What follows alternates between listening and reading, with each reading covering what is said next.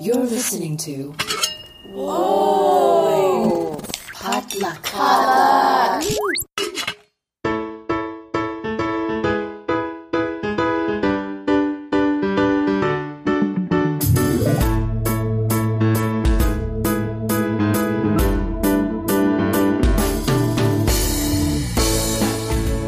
And welcome to Books and Boba, a book club and podcast featuring books by Asian and Asian American authors.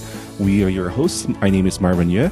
And I'm Rira Yu. And this is our mid-month episode for the month of March, where we'll go over new releases, book news, and a special interview with Thi Bui, the author and illustrator of The Best We Could Do, the hot new graphic novel that just came out. Graphic memoir. Graphic memoir? Graphic memoir, graphic novel. It's a memoir. It's a really dope book. You guys should check it out. But before we get to that, just want to catch up with my co-host here. I haven't seen in a while. I don't know. I saw you like 2 days ago.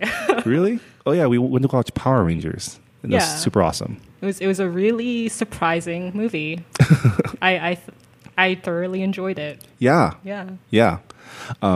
As someone who enjoyed Power Rangers as a child, it was definitely a blast to the past. There was a lot of fan service. So much, but it's very subtle too, But because it's original series fan service. Yeah. Yeah.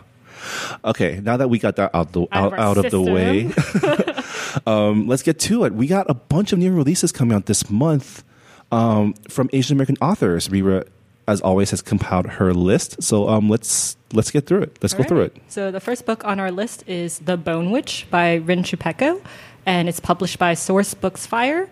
The Bone Witch follows the journey of an exiled young necromancer named T, who must learn to control her magic under the guidance of an older witch, while a war that will possibly destroy the sovereignty of her homeland brews afar. And that released on March 7th, so it's available now. Cool. More magic books.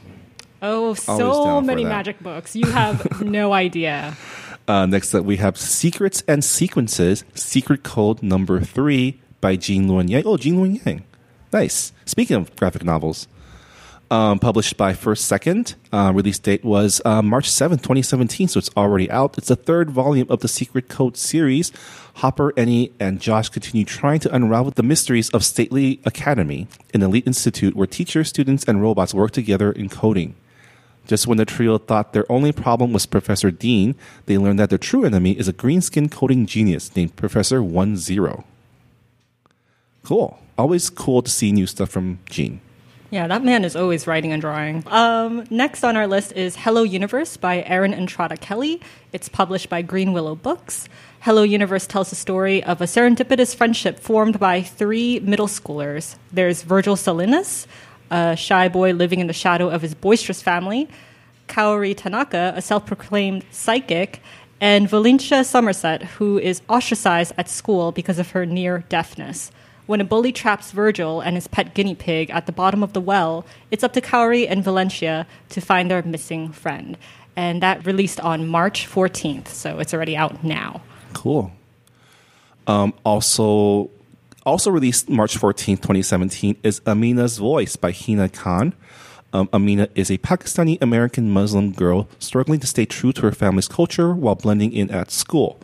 When her best friend Sujin is suddenly hanging out with the cool kid in class and even starts talking about changing her name to something more American, quote unquote, Amina grapples with questions of identity and is further confused when her local mosque is vandalized. And that's published by Salam Reads, which is the Muslim imprint of Simon & Schuster. Nice.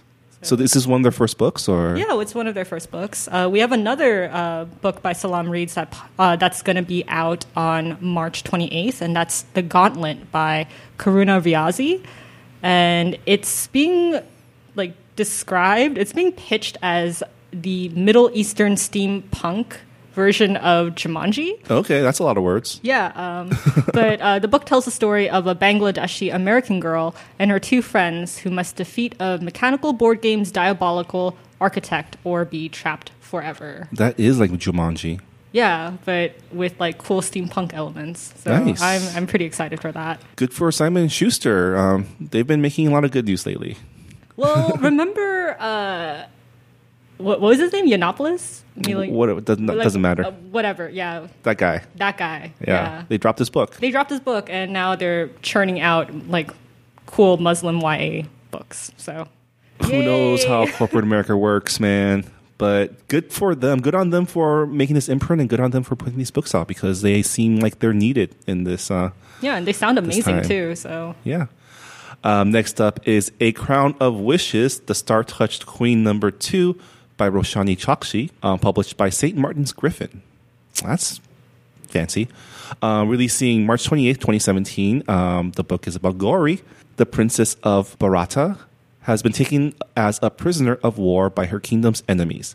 Hope unexpectedly comes in the form of Vikram, the cunning prince of a neighboring land and her sworn enemy kingdom. Unsatisfied with being a mere puppet king, Vikram, I think is how it's pronounced, offers Gauri a chance to win back her kingdom in exchange for her battle prowess. Together, they'll have to set aside their differences and team up to win the Tournament of Wishes, a competition held in a mythical city where the Lord of Wealth promises a wish to the victor. yeah, I read The Star-Touched Queen. So it's like Roshani Chalsky. She has a very lush style of prose. So if you're into like beautiful poetic prose, she's definitely an author that you should check out. And the last book on our list is Kokoro by Keith Yatsuhashi, and it's the sequel to Kojiki. And it's published by Angry Robot, and it releases on April 4th, 2017. And it's about an exiled prince of another world who steals his kingdom's greatest weapon, a giant sentient armored suit, and uses it to open a portal to Earth, where he meets a magical young woman named Keiko. Nice. This is a novel or like a graphic It novel? looked like a graphic novel, like on the cover, but I'm not sure. Okay. We've been tricked before. Like, I Yeah. saw Heroine Complex, and I was like, oh, cool, a graphic novel. And then I picked it up, and it was like, no, it's... I actually was tricked by the book that we're going to interview the author of, The Best We Could Do, because I thought, oh, here's a cool memoir of, And then you Vietnam open it, refugees. and And you're it's like, like, wait, oh, it's a comic. It's a There's, graphic like, art novel. inside. Another book that did that was the, I forgot what it was called, but it was the business memoir of the guy who started Honest Tea. Oh, yeah. Yeah, that's all in graphic novel form too. Anyways, so those are the new releases for March and early April. We'll be back next month to talk about the new releases in April. But before that, we will be talking about our March pick. Right, we didn't talk about our March pick yet. We're also reading a memoir, we're reading a memoir called. When Breath Becomes Air. Okay, I was about to say The Air I Breathe, but that's totally different. That's how you know I haven't gotten the book yet. Oh my God. When Breath Becomes Air, a memoir of, I guess he's a brain surgeon who develops. He's a neurosurgeon who gets diagnosed with stage 4 lung cancer. So it's a memoir about pretty much life and medicine and just coping with cancer, I guess. Yeah, I hear it's actually a pretty breezy read. Like heavy but breezy. Heavy but breezy. See, I feel really bad. We're going to talk about this book in a week or so, and I still haven't started. It's okay. It's not that long neither, so It's not that long, no. It's perfect for this short month that we have. You can finish it on time. I could instead of the night before, like usual. But yeah, the When Breath Becomes Air is our March pick. If you want to get it, you can pick it up at your local bookstore or on Amazon. And make sure you read it before tuning in to our next episode, which is our discussion. Yeah. Cool. And we're also, as always, we're doing a live book club meeting for the people who reside in LA and want to. Yeah, and we're also going to do. Are we going to try the Google Hangout again? Oh, we do have a Google Hangout. All right. We also have a Google Hangout for those of you not in LA but still want to come and talk about the book. And you can find out more info on the Books and Boba's Facebook page. So go and check it out. And don't forget to join our Goodreads page as well to stay involved with the community. Do we have any news this month? No, I think all the news came out last month. And Okay. it just kind of covered this month. But I don't know. If I Nice. missed anything, please tweet us. Please. Yeah, please tweet at us or talk to us on the Goodreads forums. And if you have any hot leads or story updates or news updates, please get involved in the community. We're only two people, so sometimes, as much as Rira has her head in all this business, sometimes she misses things too. And we can always use your help. Yeah, we are so many. There's so many Asian authors. It's awesome. Yeah. It's great. So we're going to move on to the second part of this episode, which Yeah. is our interview with Thi Bui. Yeah, so Thi Bui is the author of The Best We Could Do, which is a great book. You should check it out. We just talked to her and had a really great conversation, and here it is.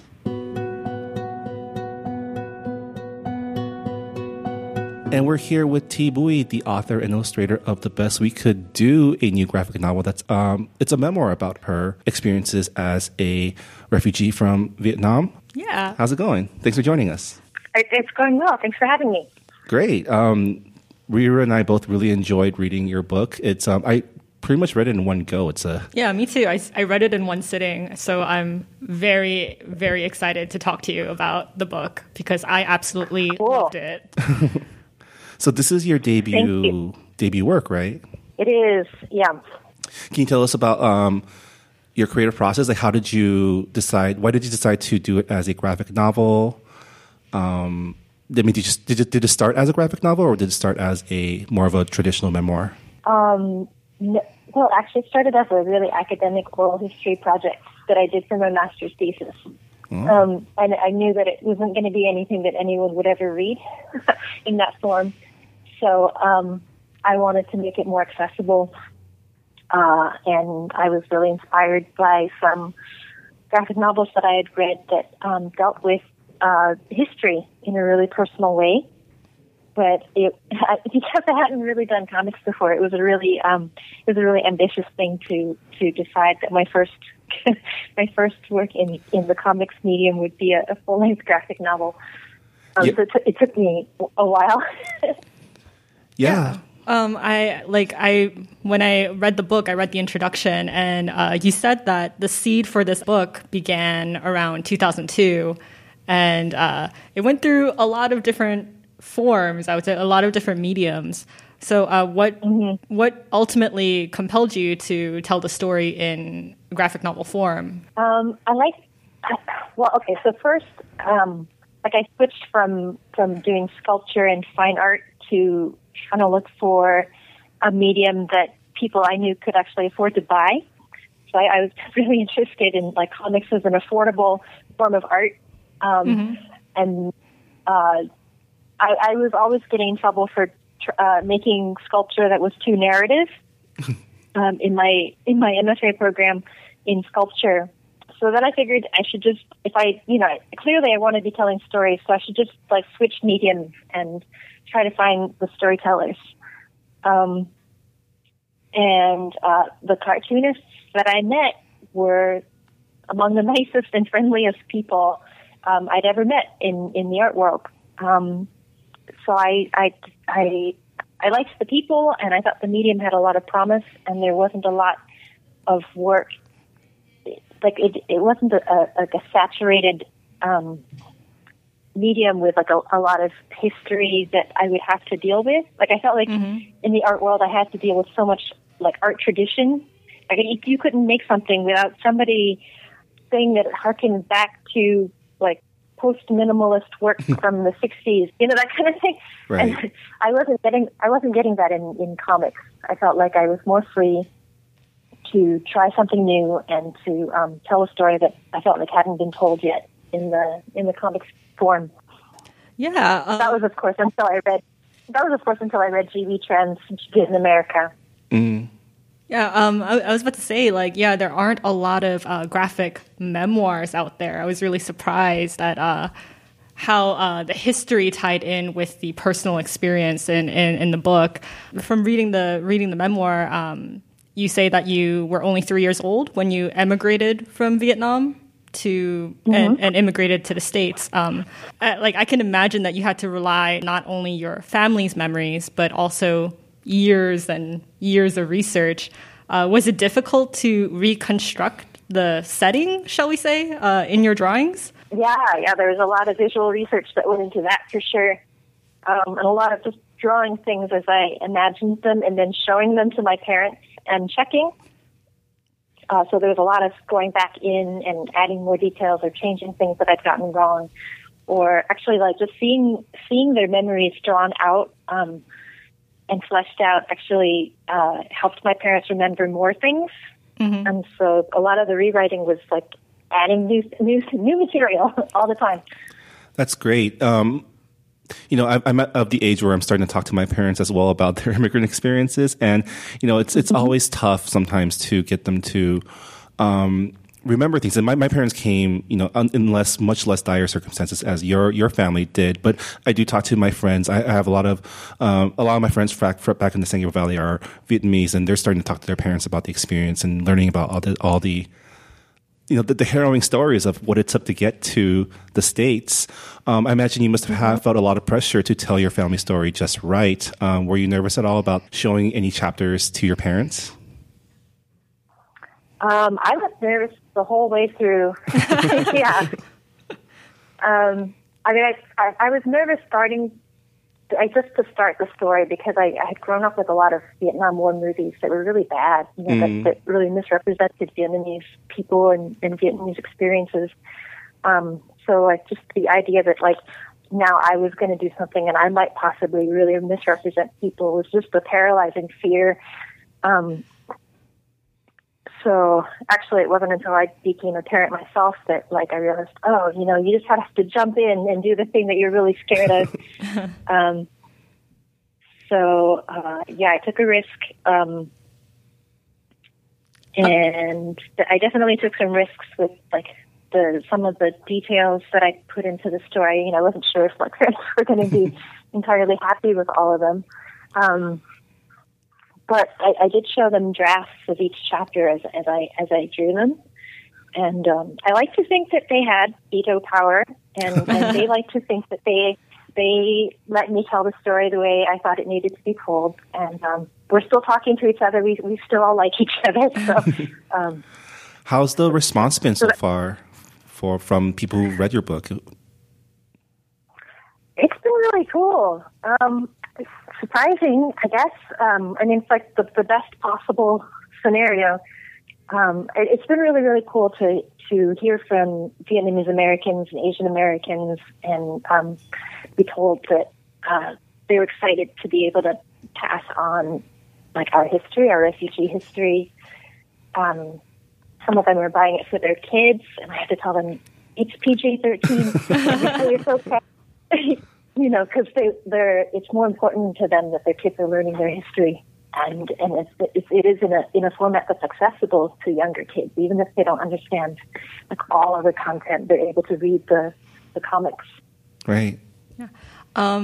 So you began working on this book when you were in your 20s. You said it was your thesis project, and now you're a parent yourself. So I'm curious, how has your perspective on your parents' stories changed during the writing process? I gained a lot of empathy, and I didn't actually start drawing the story until I became a parent. And I had just had my son, and I would draw the pages while he was napping when he was a baby. I think that if I had done the story all when I was younger, I would have done it through the perspective of the kid. But having that extra perspective of how hard it is to be a parent and how easy it is to mess up as a parent, I had a lot more empathy for my parents, and I was a lot more curious about just them as people before they became my parents. Yeah, I found your work to be very candid. Not everyone is perfect in your memoir, and I'm sure it must have been very difficult to strike that balance of telling an honest story as well as protecting your family, I guess. What was that difficult, striking that balance? Yeah, there's a lot. There's definitely stuff that you don't really tell people, just in a social context, because it's just not cool. It could be a little awkward. But I think like when you tell a story, it can be it's very see-through when people aren't, portrayed as whole human beings, and that means with their warts and all. But I think that it's relatable because we're all imperfect, and so I don't know. I know that it can be difficult in Vietnamese American families to talk about some of the issues, but I don't think that like my story is special at all. I think that a lot of this stuff is very common, but really hard to talk about. So if I can be like the thing that you sort of put on the table so that we can open up some conversations that are hard to have, I'm happy to do that.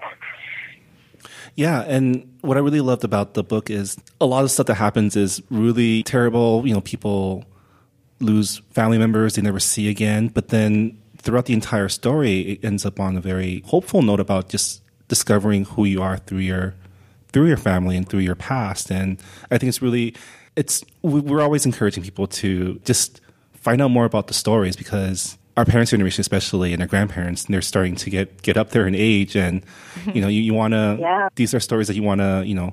They're part of the American experience, at least our American experience, and we want to preserve those. And unfortunately, they're not really taught in American history classes. I remember in high school, I didn't really get the Vietnam War history from like a refugee's perspective. So I was I felt really grateful reading the book, because there was a lot of history that I didn't know about, and I thought it brought something new to the, I guess, American narrative of the Vietnam War. Yeah, I was reading. I think it was in the New York Times like last week or something. Somebody wrote about the Vietnam novel like as a genre, and like all of the authors that they named were like white men. It was really amazing. I'm like, this is still happening. And it's like I remember in high school, like they always taught history chronologically, and then like they always ran out of time at the end of the year. The Vietnam War would sort of be like stuffed in there with civil rights and other 20th century stuff. And so I don't remember even actually studying it. I think I just sort of like read it as homework one night. Right. And for a lot of us, that short segment at the end of American history is our history, really. Yeah. Yeah. So your book is coming out at a time where it's actually super relevant with, things like immigration and refugees. What do you hope? What do you hope your readers can take away from reading about you and your family's experience? Well, it depends on who's reading my book, right? So if it's like other liberals, then I don't know. I don't know what I have to offer them. I'm like me too, kind of. Well, encouragement, right? Yeah. Encouragement, yeah. And then I guess even with liberals, like another perspective that maybe you haven't had access to, but that I have like lots of access to. So here's what I know. And I'm happy to like explain things. Like I think like I've been a public school teacher for so long that I'm used to explaining things to people who don't know anything. So like a lot of people say, it's not my job to explain like my identity to other people, but like I think I'm okay explaining. And then I guess for people maybe with like very different political views than mine, if I have anybody like that reading, I hope that they connect with refugees as people, as human beings with like, names and values that might be very similar to theirs. Everybody just wants the best for their kids and wants a chance to like live and love and have an okay life. Yeah. I enjoyed reading the sections about your parents' childhood, and just how even before the whole Civil War, there was other things happening, and the French colonial, like what the French, the Indochina Wars had to do with your family and what ended up happening to the country. Those are all things that I think we gloss over sometimes during history class because it's so Western focused. Yeah, there's an oversimplification to the human cost of the human side of. Yeah, like one of the quotes that I really loved in the book was I think that a lot of Americans forget that for the Vietnamese, the war continued whether America was involved or not. And that's so true. That's something for liberals right there. Yeah. I also really loved how, like, the narrative of the book, it wasn't really linear. It like, jumped times. It started, like, the book started with you as a character it's very becoming a comic parent. booky, yeah. Becoming a parent, and then it goes into your parents' history, and it goes into, like, the history of Vietnam, and it goes back into... towards like the beginning of the book. It's very like meandering, but I really enjoyed that because it wasn't just all like heavy war history all throughout. Like there was some like light moments and also heartwarming moments. So I really enjoyed that personally. Oh, good. I'm glad. That was a struggle to make it all, go down easy. Yeah. Well, congratulations on the book release. We both highly recommend it. And, for our listeners, go check it out. It's available on Amazon, all bookstores now. I saw a whole wall of it at the local Barnes & Noble here. So it's out there. Okay, great. What's next for you in terms of, you mentioned that are you still teaching full time or are you working on something else now? No, I get to be a writer these days, and that's really amazing. I'm headed to New York in a few days, and I'm gonna. It's to promote the book, but I'm also tacking on a little side trip up to Cornell to interview some undergrads and their two professors who took them to Vietnam in January for a climate change awareness course. Cool. So my next thing that I'm jumping into that I don't know how to do, but I'll figure it out along the way is comics journalism. So I'm going to research how people are responding to climate change in the Mekong Delta of Vietnam. Oh, wow. Where the sea is rising and it's flooding the area that grows half the country's rice. It's killing the crops. And people have been dealing with that and drought at the same time, but they're really resilient and creative about how they're adjusting to it. In the meantime, here we're like just sinking deeper into climate change denial. So I mean, it's a juxtaposition that is really maddening and like really fascinating. So I just want to. I've heard that people are not in climate change denial there because they live with it. Mm-hmm. So I want to go and see what it's like and find a community that I can spend some time in and tell their story. That sounds awesome. Yeah. I do have one last question. You did mention that this was your first graphic novel and you had to kind of jump into the unknown and kind of embrace your fear. Mm-hmm. I'm sure learning how to do comics on your first time doing a comic is it must be very challenging. So I wanted to ask, what is your advice to the young aspiring comic writers out there who want to do something like what you did with this novel? Maybe don't do what I did. Because it took 12 years. Start on something smaller so that you can have the satisfaction of finishing it.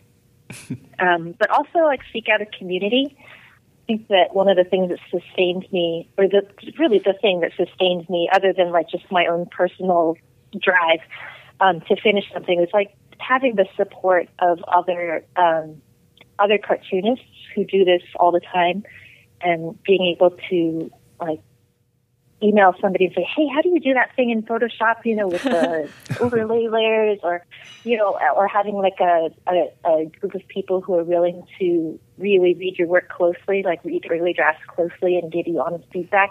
That stuff is really important, and I think that all comics people should try to get that in their lives, even if they're already professional and published. I think it's a really great practice, but I want to keep up. Well, thank you so much for joining us, and good luck on your next endeavor. I'm really looking forward to actually reading or seeing what comes out of that. So good luck with that. Thank you. Thank you so much.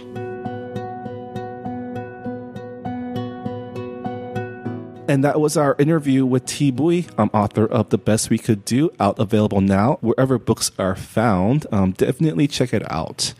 I know Rira and I both said we pretty much just like devour that book straight through. We're fans of graphic novels.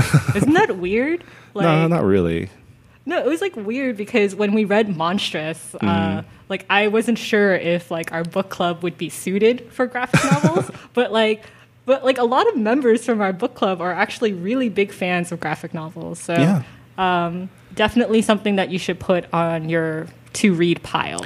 Yeah, this should be just required reading for like any Asian American studies class, really, because it's a perspective that's not often seen, but hopefully will be seen more and more now that Asian American creators are coming of the age where we want to tell these stories, in book form or in film form or video form or anything. I'm looking forward to all the stories that will come out of this generation of creators. But that'll do it for this episode of Books and Boba.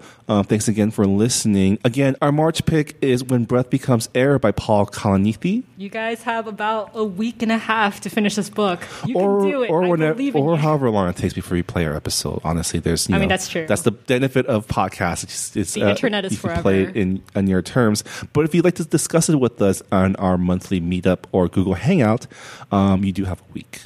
That means we have a week. We should probably get that book soon. I'm going to get it after I leave here. I still haven't purchased it. Don't forget, you can subscribe to Books and Boba on iTunes, Stitcher, Google Play Music, and wherever podcasts are found. If you've been enjoying yourselves and our discussions, please leave us a nice rating and review on iTunes. It does help us out to reach new audiences. And if you know anybody who might be interested in joining the book club, please share our social media, share our Twitter, share our podcast, share our Goodreads page with them so we can grow our community. And on that note, don't forget to join and get involved with our Goodreads forum.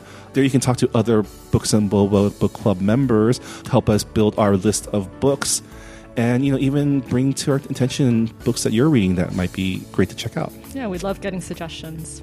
Awesome. Well, on that note, this has been Books and Boba for March 2017. We'll see you all next time. Bye. Bye.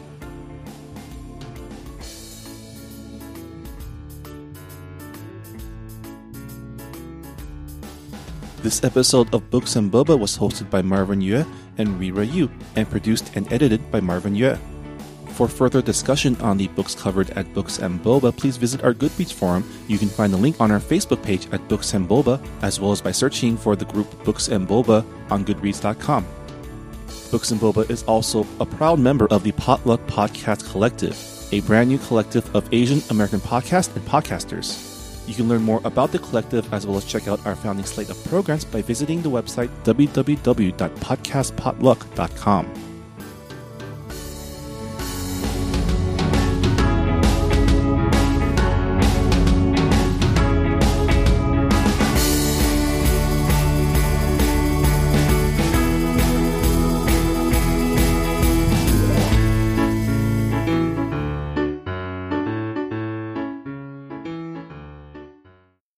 If you like Books and Boba, check out this other great program from the Podcast Potluck Network.